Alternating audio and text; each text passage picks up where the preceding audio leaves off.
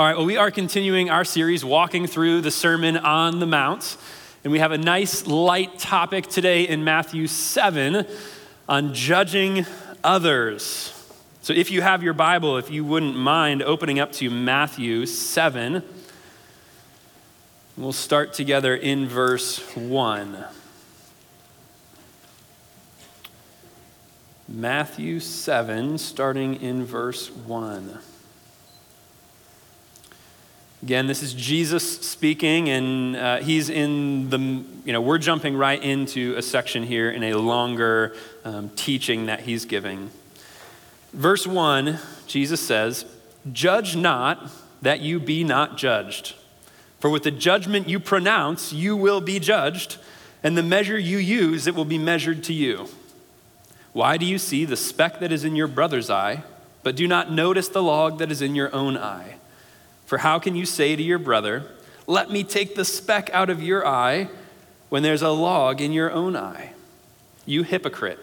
First take the log out of your own eye, and then you will see clearly to take the speck out of your brother's eye. Do not give dogs what is holy, and do not throw your pearls before pigs, lest they trample them underfoot and turn to attack you." All right, well, this is a good one, so let's just start here in verse 1. All right, you got verse 1 here, "Judge not that you be not judged." Okay, seems fairly straightforward here, but we got to make sure we understand what Jesus is saying. Right, if we just read this one verse, we might be tempted to think this is just a blanket prohibition against any kind of discernment, judgment. It's not your place to make any kind of judgment at all. Right? I don't know. You're out at dinner and your spouse or your friend or whoever you're with, is taking a bite of their food and goes, "Oh, is this chicken a little dry to you?" And you give them the look and you're like, Matthew 7:1, "Do not judge.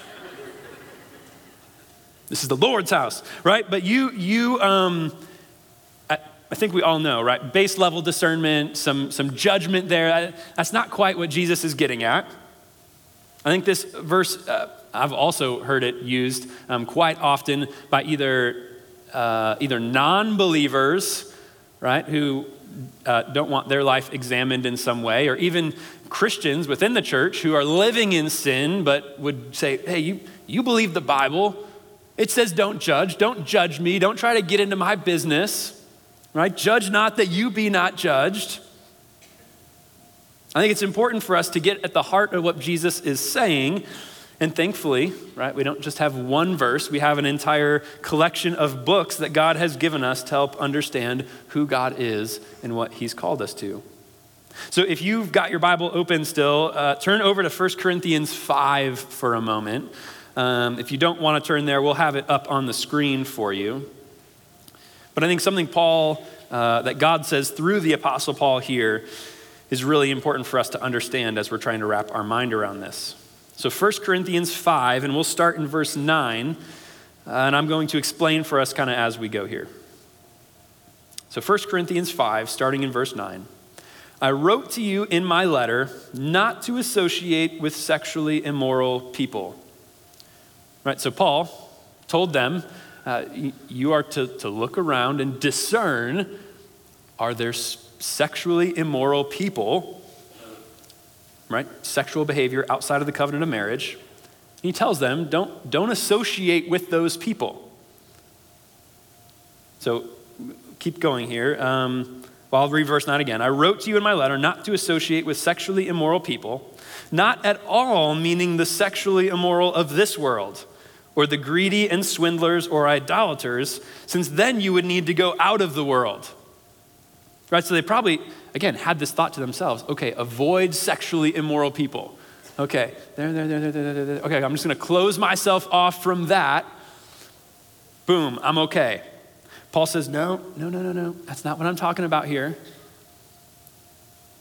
Verse 11, "But now I'm writing you not to associate with anyone who bears the name of brother," right, who's a follower of Jesus, "if he's guilty of sexual immorality or greed, or as an idolater, reviler, drunkard, or swindler. Not even to eat with such a one. For what have I to do with judging outsiders? Is it not those inside the church whom you are to judge? God judges those outside, but purge the evil person from among you. Right? For those outside of the church, we do not hold them to the same standard as we do inside of the church. We obviously wish that they could experience the freedom from sin that we experience. We wish that they could experience the joy, the grace, the mercy that we ourselves have experienced. But we do not expect them to live by the Spirit because they don't have the Spirit. So to unbelievers, we unashamedly preach the gospel, praying that they would come to experience the hope and the healing and the joy that we ourselves have. But we are not called to go around judging them according to our standards. But for those inside of the church, the community of believers who are followers of God's, Paul says you are 100% called to discern spiritual fruit or lack thereof within the body of believers. So again, if we don't become good students of the word, we might sit here and go, okay, well, this is a little awkward. Right? Jesus says, don't judge. Paul all of a sudden is saying it's okay to judge. Right? What do we do with that? If you, I've heard people before say, oh, look, a contradiction in the Bible, right? This is why we can't trust it because it says one thing over here and something somewhere else. Okay, well, we know that's not the case, so let's see how these two things fit together. Go back to Matthew 7 with me, if you would. Matthew 7, this is our passage we're really digging into today. Matthew 7, starting in verse 1. Again, this is Jesus. It says, judge not that you be not judged. For with the judgment you pronounce, you will be judged. And with the measure you use, it will be measured to you. Right? So the language Jesus is using here is of harsh, condemning judgment. Right? And you'll notice the language of reciprocation. And we're going to look at this, but come back to it at the end. He says, judge not that you not be judged. Essentially saying, don't use harsh condemnation towards others unless you're prepared to receive harsh condemnation in return. Not from the person you're judging, but from God himself. With the judgment you pronounce, you will be judged. That harshness of the judgment you pronounce is the same that would be reciprocated to you. With the measure you use, it will be used back to you. The measure or weight of your judgment is that same measure or weight that would be returned to you. So that's heavy enough on its own, right? And again, we'll come back to this part. But then Jesus lays out this picture of two people. Right? One who has a big old log in their eye, and another who has a small, tiny speck. And he uses this picture to point out the dangers or pitfalls that you can run into when judging or discerning spiritual fruit in the lives of other believers. So in verse 3, he says, why do you see the speck that is in your brother's eye, but do not notice the log that's in your own eye? Right, so first Jesus points out that there's something inside of us that is so good at seeing every little thing in the person next to us, but struggles so much to see glaring issues in our own lives. We're so ready to point the finger at somebody else and so hesitant to look in the mirror ourselves. I could give us a whole list of hypothetical examples, but I'm not sure that would help each of us identify if this is us. So I have a few questions for you that I've wrestled with myself this week. My first question for you is, how often do you find yourself preoccupied with what other people should or shouldn't be doing? How much of your own thought life is preoccupied by what you feel like somebody else should or should not be doing? Maybe it even goes beyond your thought life, and it's the very things you are saying to other people.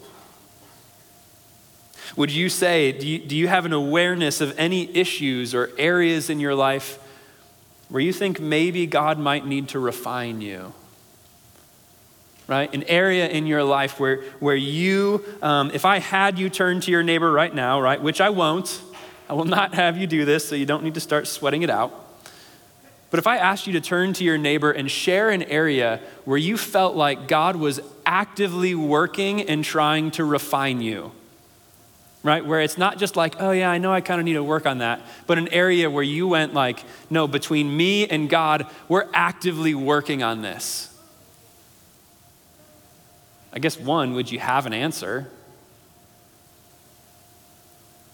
Right? And two, is that something that you would say, yeah, I'm aware of my issues. I'm working on them with God. Because a huge danger for us is that we can be tuned into others' issues while completely oblivious to our own. But in verse 4 here, right, verse 4, he says, or how can you say to your brother, let me take the speck out of your eye when there's a log in your own eye? Right, so verse 3 just painted a picture of like a lack of awareness. Right, you've got a log in your eye and they have a speck. Verse 4 paints this picture of the person with the log actively trying to help correct the person with the speck.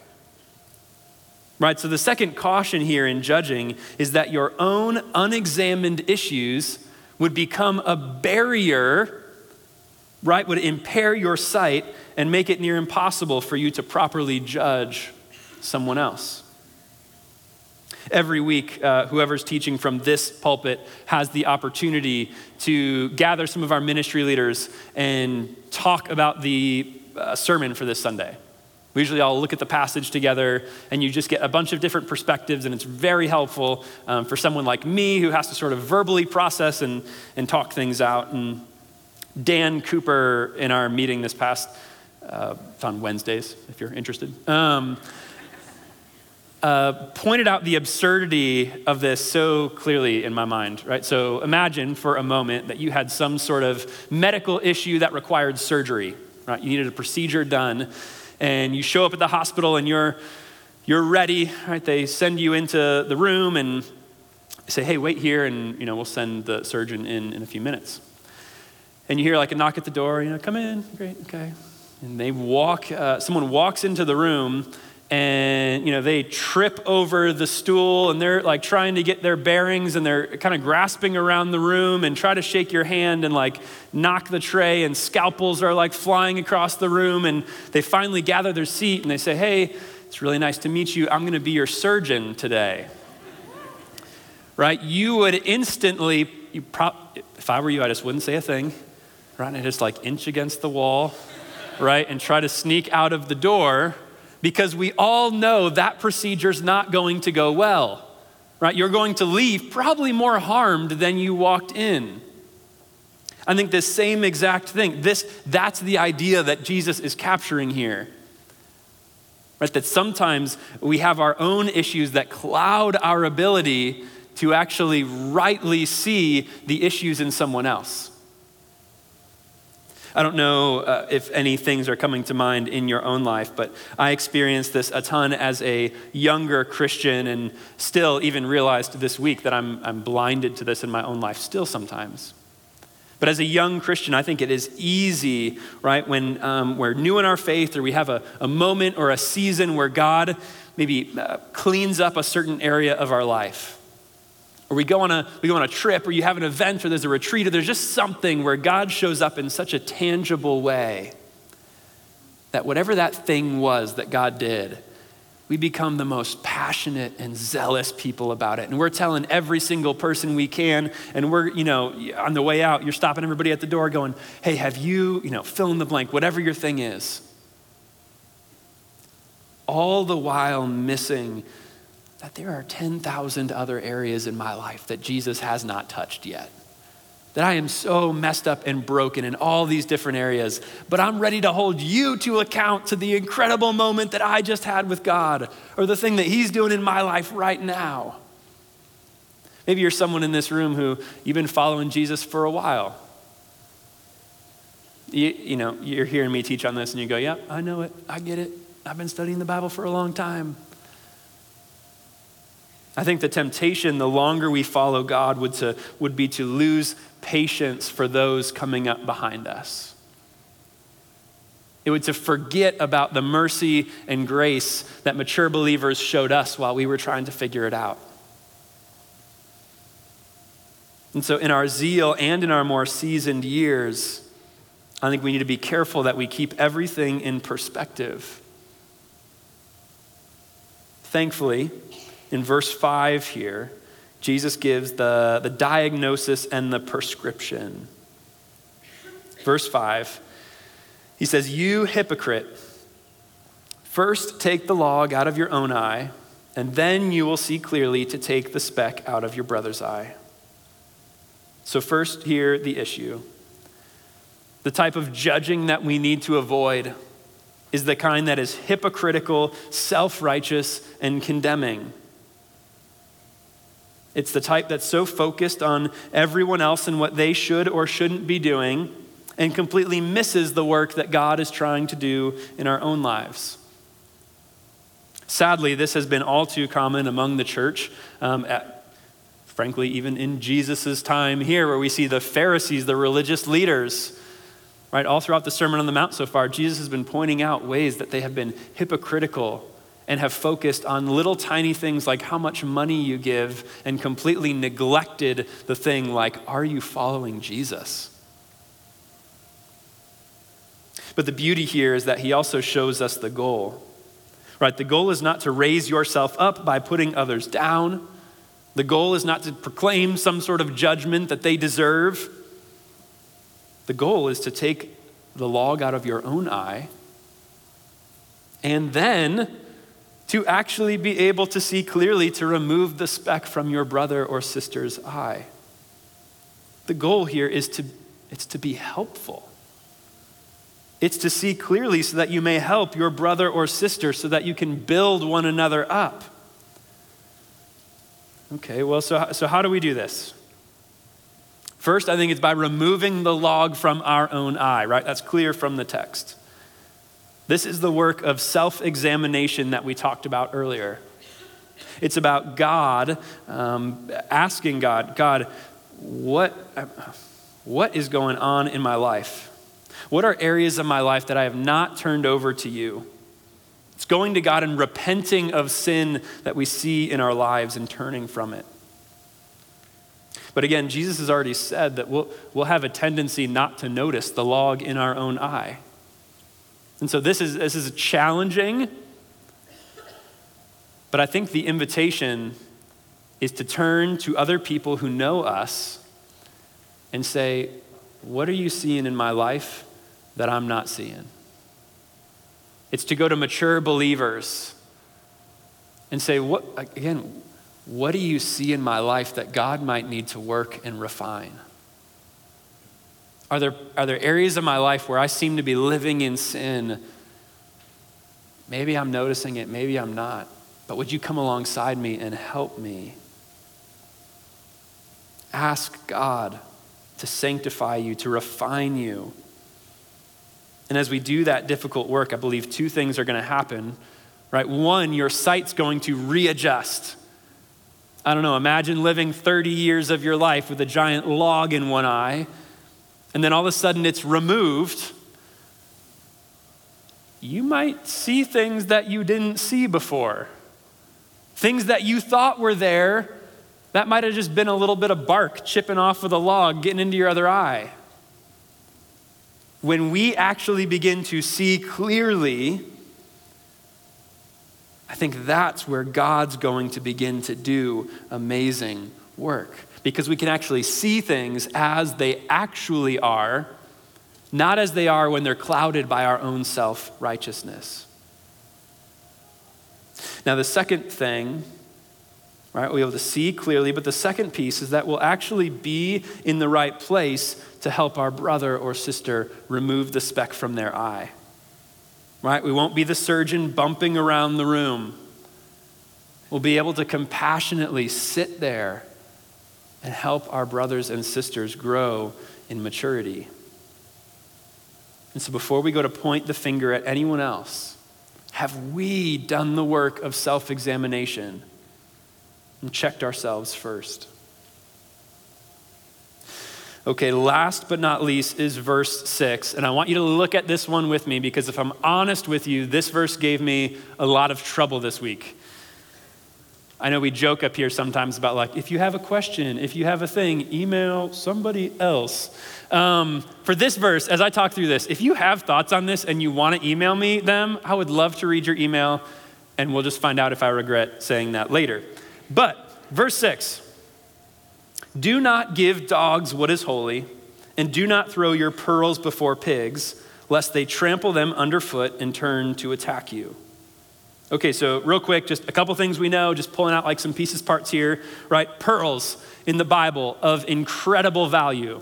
Even in Matthew 13, 45 and 46, Jesus compares the kingdom of heaven to a pearl of such great value that you would sell everything you have to obtain it.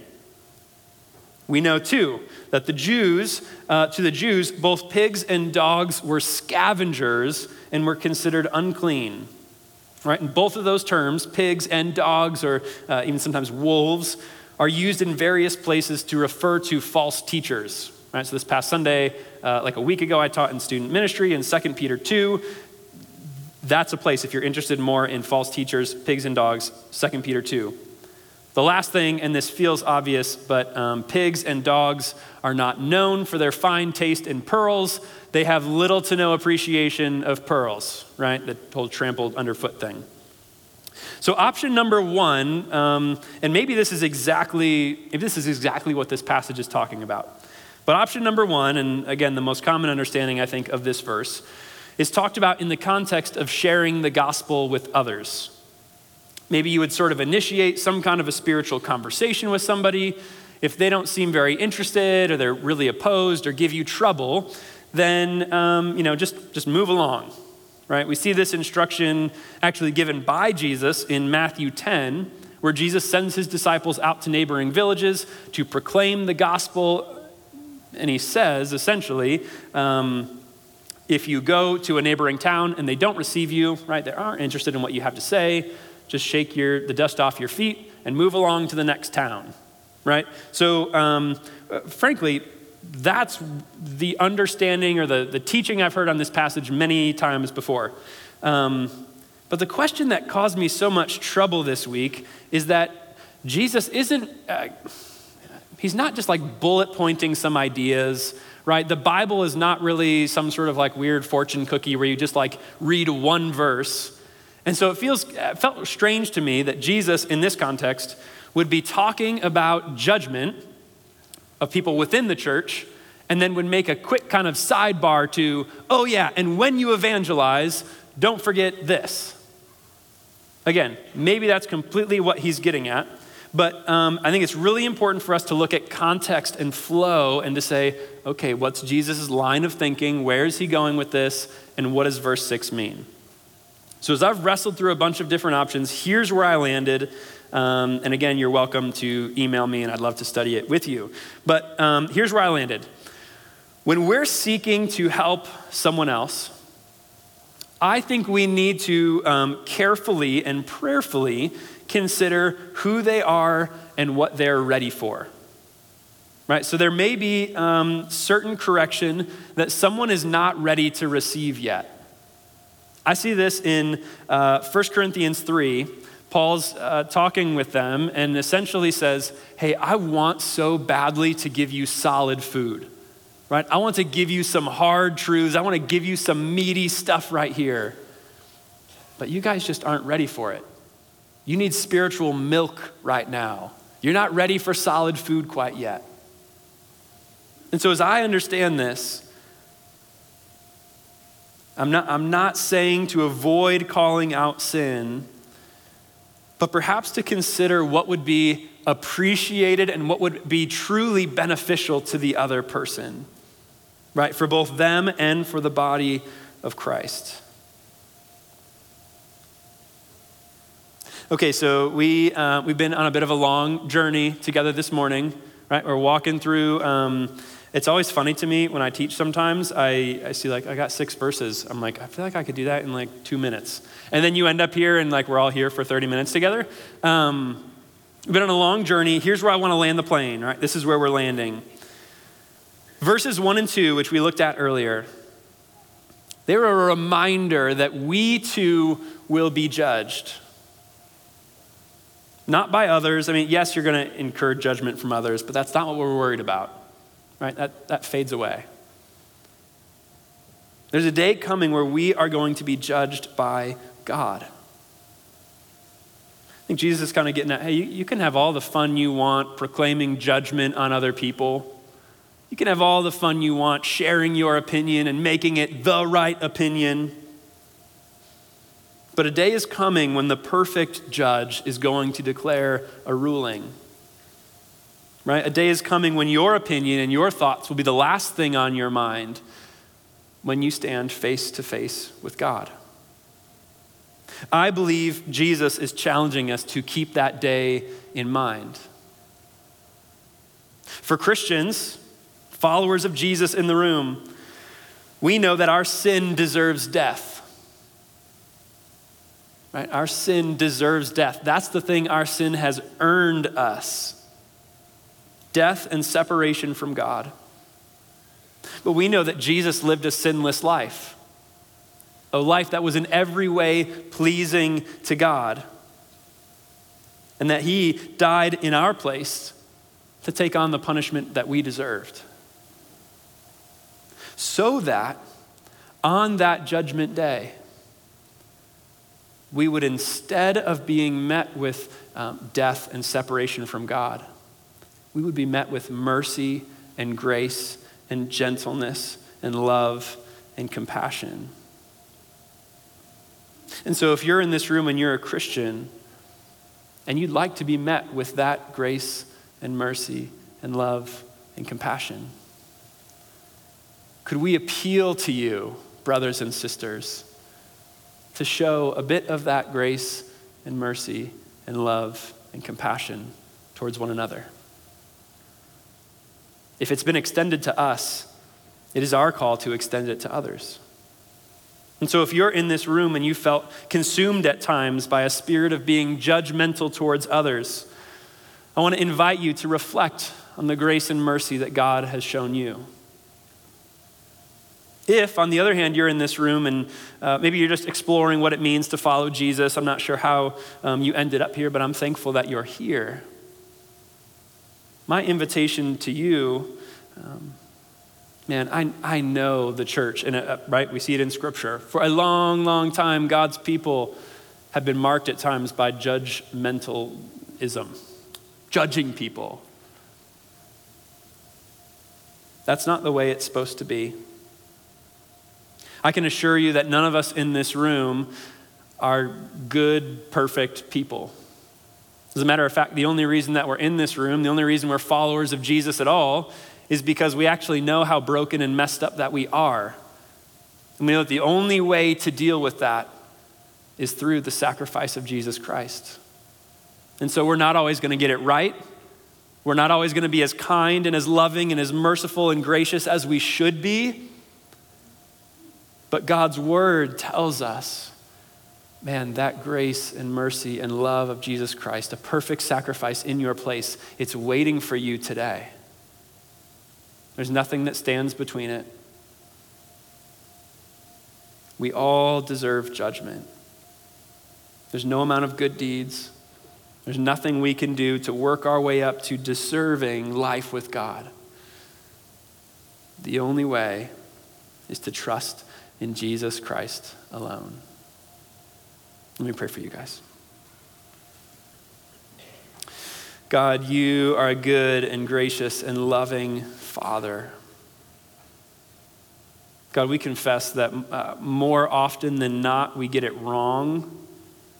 We're so ready and willing to point out the faults in someone else, and we just totally miss the giant things in our own life that you're trying to refine and work and shape us to be more like you and who you created us to be.